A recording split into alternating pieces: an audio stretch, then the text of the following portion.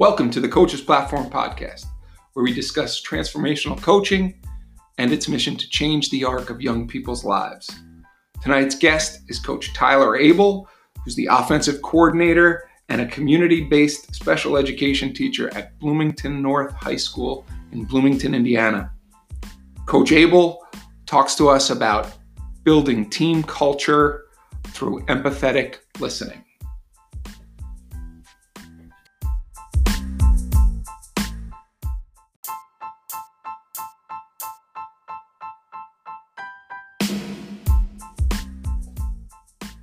In my coaching career, I've learned to become an empathetic listener because of its importance in my relationships to the kids I coach. This past season, I had a player who decided football wasn't for him anymore. And when we sat down and talked about it, instead of trying to convince him to keep playing football, as I think I would have in the past, I heard all of his reasons why he wanted to leave the game. And it brought us closer, and I was able to support him in his decision to go and do other things. Let's kick it off.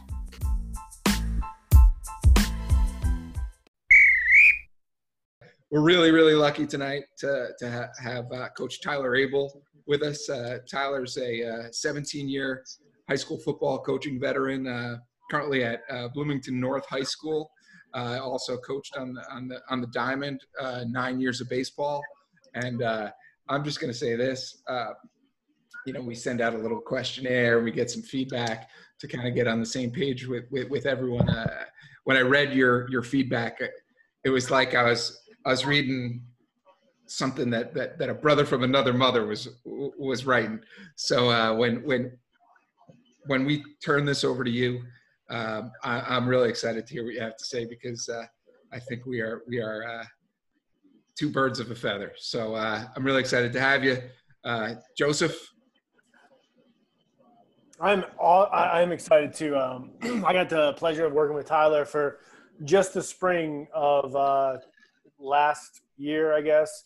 It was a good time coaching with him, because I think we share some of the same values. My way of expressing were often different than his way of expressing them, but I think we were trying to drive home the same point of caring for a kid and trying to get him to be his best, not only on the football field, but in life. And Tyler got me at the front end of when I'm trying to get kids to buy into the way I coach them. And I think they bought in by the time I left Bloomington North, because we moved out here to New York. But I really enjoyed working with him and watching him work with kids, and his attitude and desire to make them not just better football players but better kids was really fun for me, because, again, Andy, sometimes that's not the goal of coaches. The goal is winning or losing, or winning, and all that matters is winning and losing. And it wasn't all about that with Tyler. He truly had a heart for the kids, which was fun for me to be a part of. That's awesome. So Tyler, we're going to kick it to you. What is the one big thing that you want to share with us, share with young coaches, share with our society? I mean, there's a lot going on, and I think what you have to say is it's really could resonate with young people, young coaches, and our society today. So what's that thing? Well, first of all, thanks for having me, both of you. For me, it's exciting to talk about coaching and leadership and, working with young people. I truly believe that the time that we're in right now, that young people are going to be the reason we get things turned around and what we're trying to do in our country and, in schools and different things like that. So to be able to talk about that, it's a passion of mine. I think for me, I still consider myself a young person at times. But I know if you talk to some of my students or some of my athletes, they call me an old guy, because I've been around for a while, have a lot of different experiences. Probably the most important thing I would tell anybody getting into coaching, or you can't be focused just on the results of what happens on the field on a Friday night or a Tuesday night or whenever you're competing. To me, competing is, you compete every day. There are so many different ways that you can compete in life that, to me, is more valuable than the result that happens on game night. And that's the stance that I've tried taking anytime I work with kids. And I learned that, growing up. I was a successful athlete, but I learned a lot from my failures too. And that was hard whenever I got into coaching, because there were times that we failed way more than we were successful. And, and that's a hard lesson to learn, but it was one that was important for me because I think it gave me a sense of reflection. Because to me, that's young coaches, that they have a really hard time doing that, reflecting on what works, what doesn't, where do we go from here.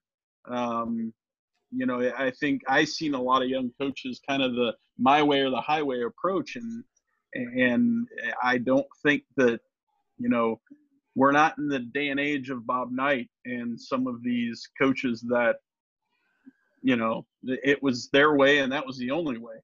You have to be able to collaborate with other coaches and learn from them.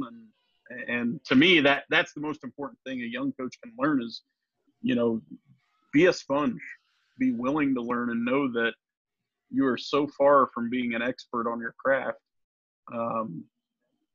that you have to be. That's the only way you're going to become successful. That's the fun part of it too, right? With working with young coaches is like you get to hear them in their excitement for everything, right? But they only know how to coach like they were coached. So watching them do that and then trying to, massage them in different directions where like, hey, maybe that's not the best way to get through to a kid today. And then even showing them like when you're interacting with athletes is asking them like, all these kids go to camps and clinics and this and that and this, like their parents are just throwing money at people to make them a better athlete, right? So they come back from those, like, as a coach, you're stupid not to be like, hey, what'd you do this weekend at whatever camp you were at? Like, let's talk about that drill. And like, oh man, that's a great drill. Let's bring that into our huddle and make us better as a team because of it. But speaking as young coaches, like you have to be able to like massage them, right? Because we're all ego driven when we get into coaching, right? Because we were all successful athletes at one point, and we were all fired up to do it the way we were taught to do it because we were successful at it. You got to be able to be like, hey, dial it down here, but dial it up here. I love this about you, but this not so much. And you got to be able to express that to these kids, the coaching wise, in a way that doesn't like turn them off or make them think like, oh, this old man doesn't know what he's talking about anymore. So I like hearing that from what you just talked about.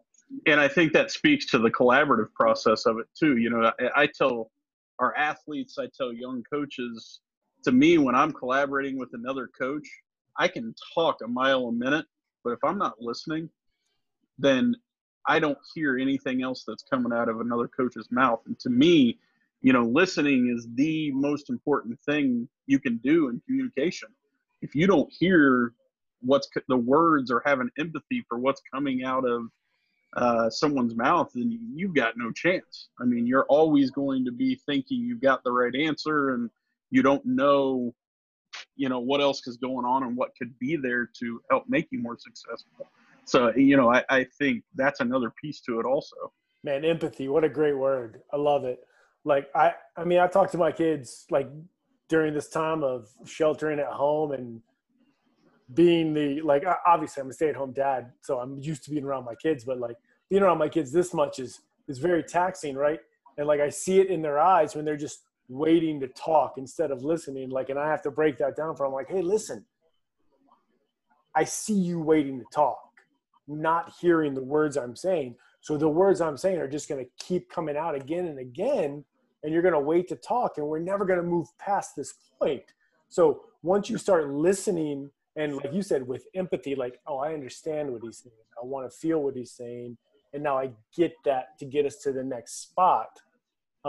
I love it. If you can listen with empathy, man, it makes just everything so much easier. Well, and I mean, to me, being a special ed teacher, empathy is shown, I work with kids that most of them are nonverbal. So when I talk about empathy and listening, it's not just verbally. You can tell a lot by a kid or a young coach by their body language and where they're at, based on how they're acting. And I think that's something that gets lost, especially in today's day and age with everything that's going on. We need more empathetic listeners. We have so many people that are on their soapbox with their ideas and what they believe and this, that, and the other, but they're not actually listening to what everybody else is feeling. And I think that as a young coach if you can establish that tool right there, you're going to go a long way and you're going to be pretty successful because people are going to respect the hell out of you in what you bring to the table. That is the thing that I read when we were looking at this, and it was like listening, and then the world, just exploded in the last 2 weeks. And let's not say it wasn't something that's been building and so on and so forth, but I've learned so much in my coaching career, my teaching career, from just what you're saying is listening with empathy. I don't think that there is anything more important, especially in this time, right? You're saying soapbox and Twitter and social media and this and that, and everybody wants to say what they have to say, but we're not going to solve problems if we're not listening. If we're all talking at each other and not to each other, then we're just going to sit in the same spot, right? It's just a cycle, Yeah.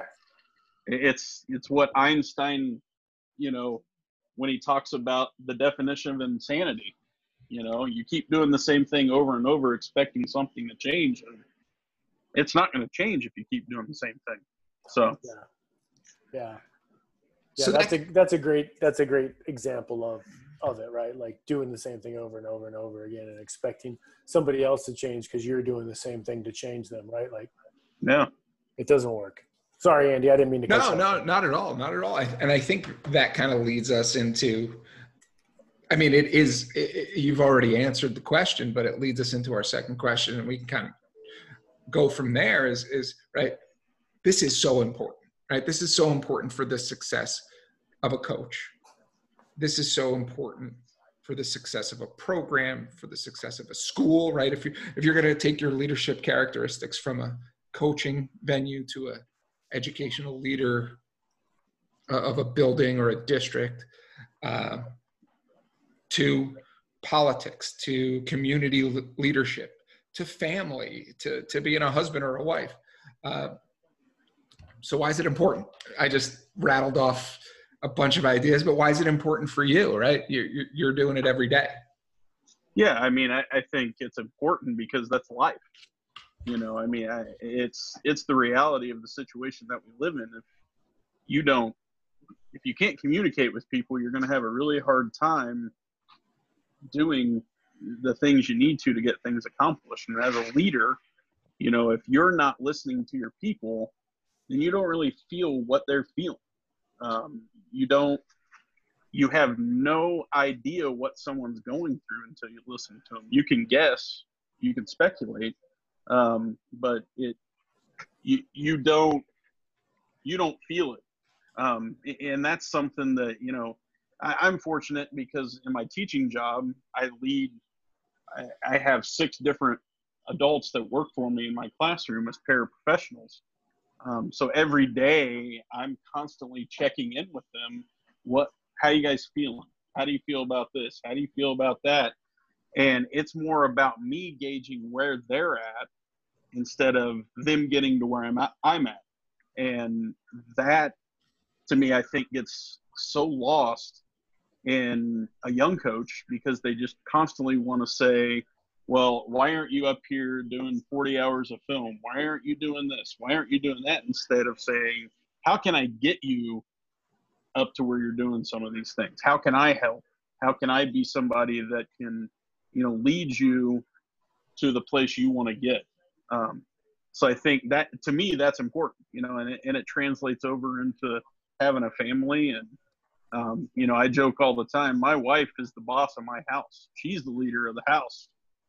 But without constant communication, we don't, nothing would work in our house. So I think that as a leader, you're constantly doing check-ins. You're constantly trying to self-reflect on what's working, what's not. And you have to do that in a collaborative fashion with the people that are around you to be successful.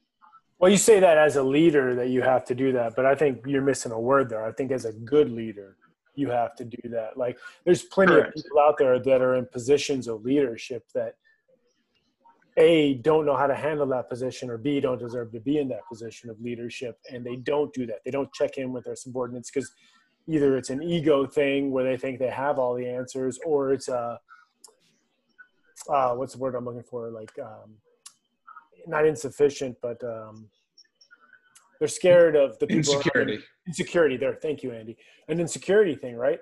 Where they're either ego driven, where they're like, I have all the answers. Whatever you guys say doesn't matter. You say whatever you want. We're going to do it my way. Or they're insecure and they're like, well, what if this guy's better than me? Or what if this lady's better than me?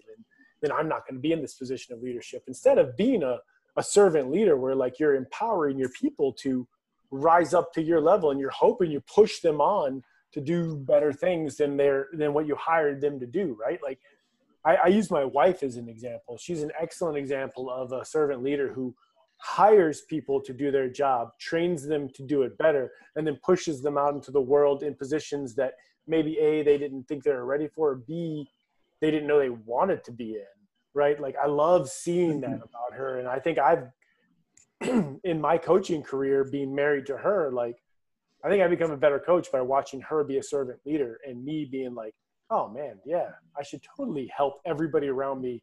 The rising tide rises all boats theory of it, but just the practicality of it. Like, I've seen it happen with her. She's obviously being successful by doing that. Like, I should probably model some of my behavior after that and be like, I'm not threatened by you. I want to help you. And like, if you're getting better, I'm getting better. We're all getting better. And we're all going to benefit from the betterness of it.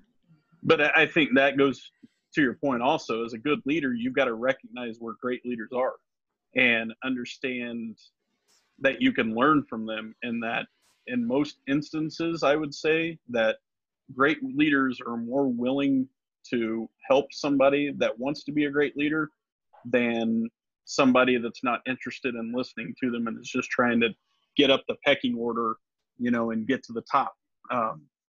So I think that's important to it too. Yeah, I think what you're saying there is like, I think everybody's been involved with that person who says the right thing to the right person, arises to a certain level, and then they get found out for what they are, right? Yeah. I think, yeah, great leaders recognize at some point, like, oh, that person is just, it's a facade to make more money or have more power or whatever it is, but yeah, I think you're right. Great leaders recognize people who are able to lead, right? They want those people. And I think Andy and I have benefited from being around West Point, where leadership is the goal, right? Like, that is the entire goal of this place. And I think I've only been here a year and Andy's been here longer than me, but I think seeing it and interacting with these awesome leaders has just reinforced my belief that, like, if you want to be an excellent leader, you have to be willing to let other people lead. Yeah. Right? Like, it's just amazing. And Tyler, I think what you said a while back there was you want to help those people get where they want to get, right? So you had to listen to them, right? You had to ask that question, and you had to listen and say, hey, where is it, right? Because we've all been in a position where there's a young coach, and we might want them to have the passion that we have for a particular sport or a particular team or a particular goal, and maybe that's not their goal at all. So if you don't ask that question, and that's a great part of what you're saying about being a great listener is asking great questions, right? Where do you want to get, and how can I help you get there? Yeah, exactly. I mean, I think that you have to do that. And to me, that's a sign of a great leader. is being able to listen to their people and helping them get where they want to go, not necessarily bringing them up to where you think they should go. And I think that's probably true as an educator as well, right? You're absolutely right. You're dealing with a unique population. I as a teacher, worked with at-risk kids for a number of years, and every day that struggle of how can we mesh our goals, right? Because as an educator, I'm trying to get you where you need to go, but how can I get you to go where you want to go at the same time, and how can we mesh our goals together? Yeah, I agree. So when we're talking about this, I know for me, I coached football for a dozen years or so, and then I went over and I coached girls lacrosse. I didn't play lacrosse. I'm not a female. I dove into this experience, and I learned a lot through listening, right? Through listening to my players, through listening to experienced coaches. What would you say to a young coach or an experienced coach who maybe struggles with maybe focusing on the outcome and not the process, or maybe isn't a great listener? Maybe he always wants the marker on the whiteboard to have the answer at the end of the day. What's one tangible strategy that you would give a coach that is listening, that they could walk out onto the field as soon as they can get back out on the field and take with them? That's an interesting question, because I think there's so much to it, that in terms of finding tangible things that you can latch on to. I mean, there's a lot of different directions you could go. For me, I learned a lot about leadership through the guy who's our head coach at Bloomington North.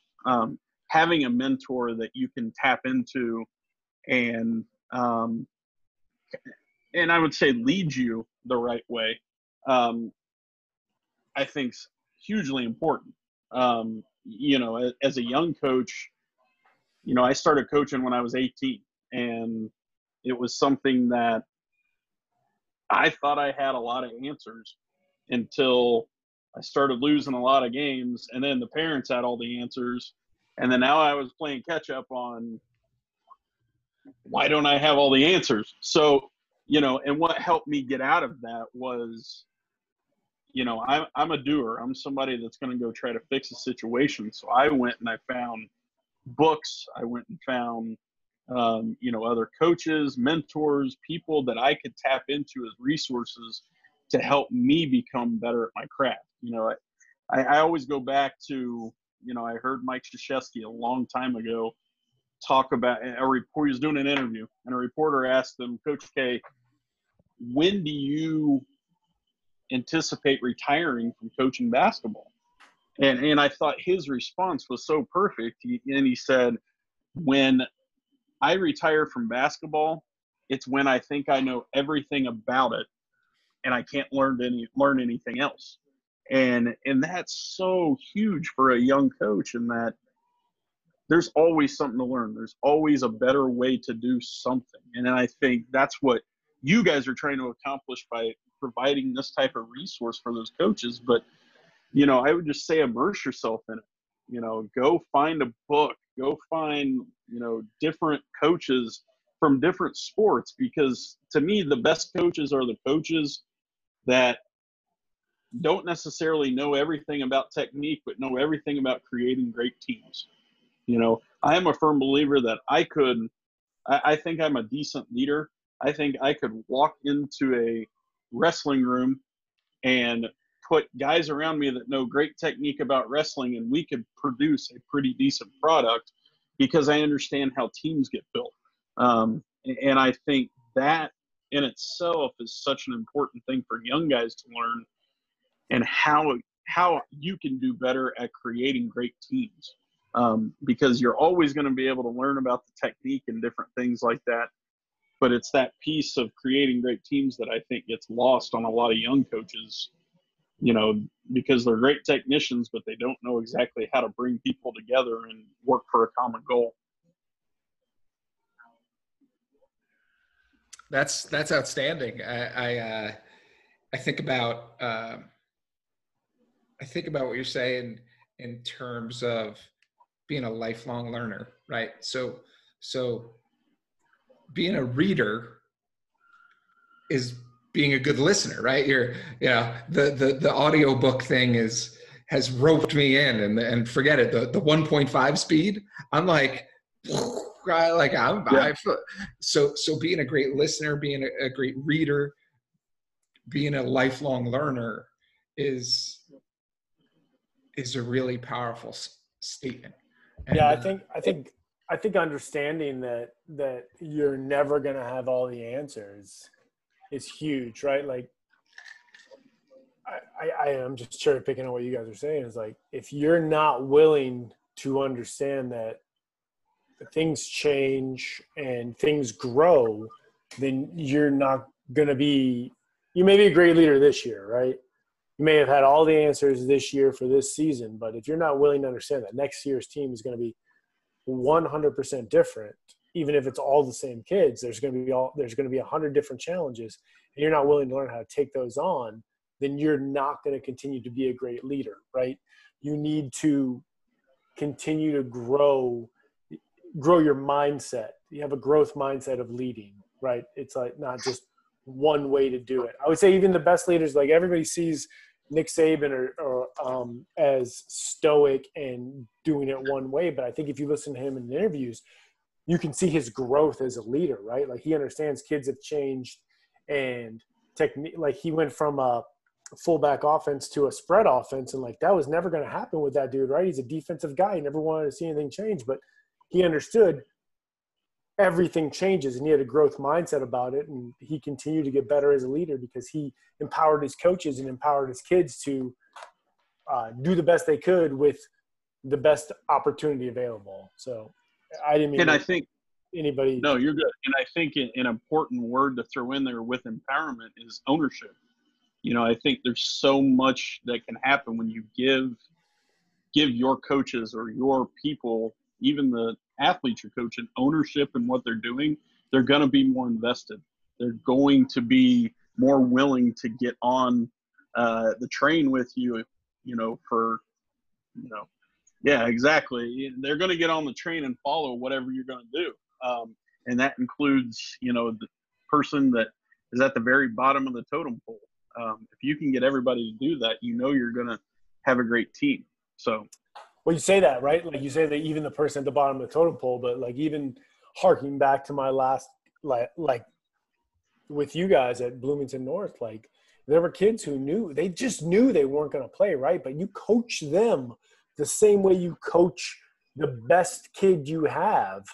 And they buy in because they're like, man, if he's spending this much time with me, and like we all understand where I'm at on the depth chart, like this must mean something. So like, and I tell athletes all the time, the day that you should worry is the day I stop talking to you. If I stop talking to you, I don't care anymore. You obviously have checked yourself out, and at that point, I'm not going to invest my time in you because you're not investing the time in me and what we're trying to do to be successful. So that's something all the time I tell kids, like, yeah, there are times I'm going to be hard on you. And as a young coach, I was the coach that would lose his mind all the time. Like I was a screamer and a yeller, but as I went on, I learned that there are far better ways to reach kids outside of screaming and yelling that is more impactful to them. And that's something that I would say to young coaches also is there's a time and a place to be that screamer and yeller, but there's also a time and a place for silence. Well, if I hear you correctly, like you got 32 kids, you got 32 coaching styles, right? Like you can't coach every kid the same. And that goes back to my training as a special ed teacher, and I'm creating an individualized plan for every kid that I educate during the day. Well, I'm doing that as a coach too. I'm looking at how to create the best athlete that kid can be. So I'm creating an individualized coaching style and plan for that kid that fits within our scheme, that fits within my philosophy of what we're trying to accomplish. And to me, that's important. Yeah, you can't cookie cutter kids. I I think it happened for a long time, and it wasn't the right way to go. And I'm the same way, right? Like, I'm a screamer and yeller, and I'm a screamer and yeller to this day. Like, young coach, old coach, that's just who I am, right? And Andy's witnessed it, you've witnessed it. Like, I yell, I scream, but I also think in the quiet moments with me, the kids understand that I care about them, which I try to get across in other ways, right? Like, I might just kill a kid on a play or a technique or a drill, but at the end of the day, like, when we cross that white line and we're walking to the locker room or coming out of the locker room and he's headed to his car and we're walking to the parking lot at the same time, like, he understands that, like, where we were on the field was to make him a better football player. Where we are in this parking lot is that I love him, I care for him, and, like, all that stuff between the white lines is to be better between the white lines. Everything on the other side of it is just love and care for a kid, and I want him to do the best in life. Like, because at the end of the day, like, yeah, you get what in Indiana is it 44 Friday nights guaranteed, right? 11 games a season. 40. Okay, 10 games a season. You got 40 guaranteed Friday nights, right? So those 40 days, hindsight, don't mean anything as compared to what the rest of your life means, right? And I want to say set you up for success in the next however many days you're alive, rather than just those 40 days that I'm coaching you to be great in that sport. Yeah. I think, just to kind of to bring it together here, Joseph used this term, and I know it's a term that you're familiar with, Tyler. You said, you want coaches to become team builders, not X's and O's guys in whatever their specific sport is. And being a great team builder means you have to be a servant leader, right? You want to serve each individual, and then you want to serve the greater good of the team. And I know just from speaking to you this short time, you want to serve the greater good of community and society for the next generation. And the things that I picked up from you tonight and I'm going to take with me is it starts with listening, right? And if you listen with empathy, you demonstrate you care, and you reflect on what you listen to, you're going to be successful. And maybe it's not about the results on the scoreboard this year or next year, but it's looking at that 40-year timeline of your young men or young women building a team at home, building a team in their community, building a team for posterity. So I'm really blessed to have had this conversation, and I think we could keep going for probably another hour, but that screaming 18-month-old upstairs is probably gonna need some attention. Joseph, any closing words? No, man, I really appreciate it, Tyler. I respect you as a coach, and I know we only had a short time together, but I feel that time together grew me as a coach, and I really enjoyed it, which is why we asked you to be on the podcast. So I appreciate you coming out and putting up with me for another however long we've been on this thing. I know I'm hard to deal with most of the time, so thank you. Well, I just want to thank you guys for having me on. It's fun for me to talk with people that are excited about, creating good young coaches that want to be leaders of men and women, for that matter. And that to me is what we do and why we do it. And to be able to talk about that, it's exciting for me to do. So thank you guys for having me. I really appreciate it. Awesome, Tyler. And listen, I would love to have you back. I mean, I would love to do this again, because I think there are so many little seeds in there, whether it's reflection. We could do a whole 45 minutes on just reflecting, whether reflecting on film or reflecting on yourself or reflecting on what you're hearing from your teammates or your team itself. I think we can do this again. So if you're up for it, I'd love to. Anytime. You guys let me know, and we'll work it into my schedule. It's pretty open right now. Not a whole lot to do right now. So even though I got 5 kids, there are times, and I know what it was like to have an 18-month-old. I've been there, so I get it. And I know Joseph has also. So, but yeah, anytime you guys, I gladly would join you guys again. Yeah, I appreciate that, man. This is awesome. Appreciate you, brother. Thank you. Thanks, guys.